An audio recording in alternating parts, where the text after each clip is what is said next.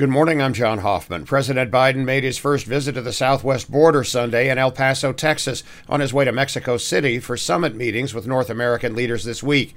He has meetings there with Mexican and Canadian leaders. Frequent Biden critic Texas Governor Greg Abbott called the president's visit $20 billion in 2 years too late. Members of the House of Representatives were finally sworn in early Saturday after a 15th ballot finally made California Republican Kevin McCarthy House Speaker. McCarthy had to concede significant power compared to earlier speakers to get the job, concessions that will slow House action on many issues over the next 2 years. The Mega Millions lottery jackpot will be over $1 billion with a B dollars for tomorrow's drawing after no winning ticket emerged in Friday night's drawing. Tomorrow's drawing is at 11 p.m. Eastern Time. The cash option will be at least $568 million. This will be the fifth largest lottery prize in U.S. history.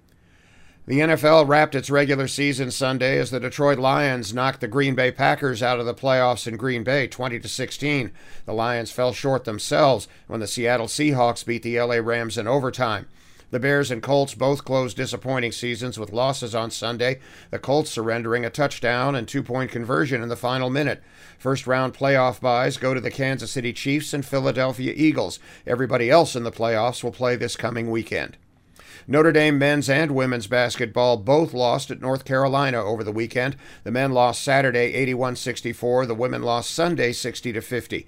Irish hockey split a pair at Wisconsin, losing 2-0 Friday, winning 6-4 Saturday.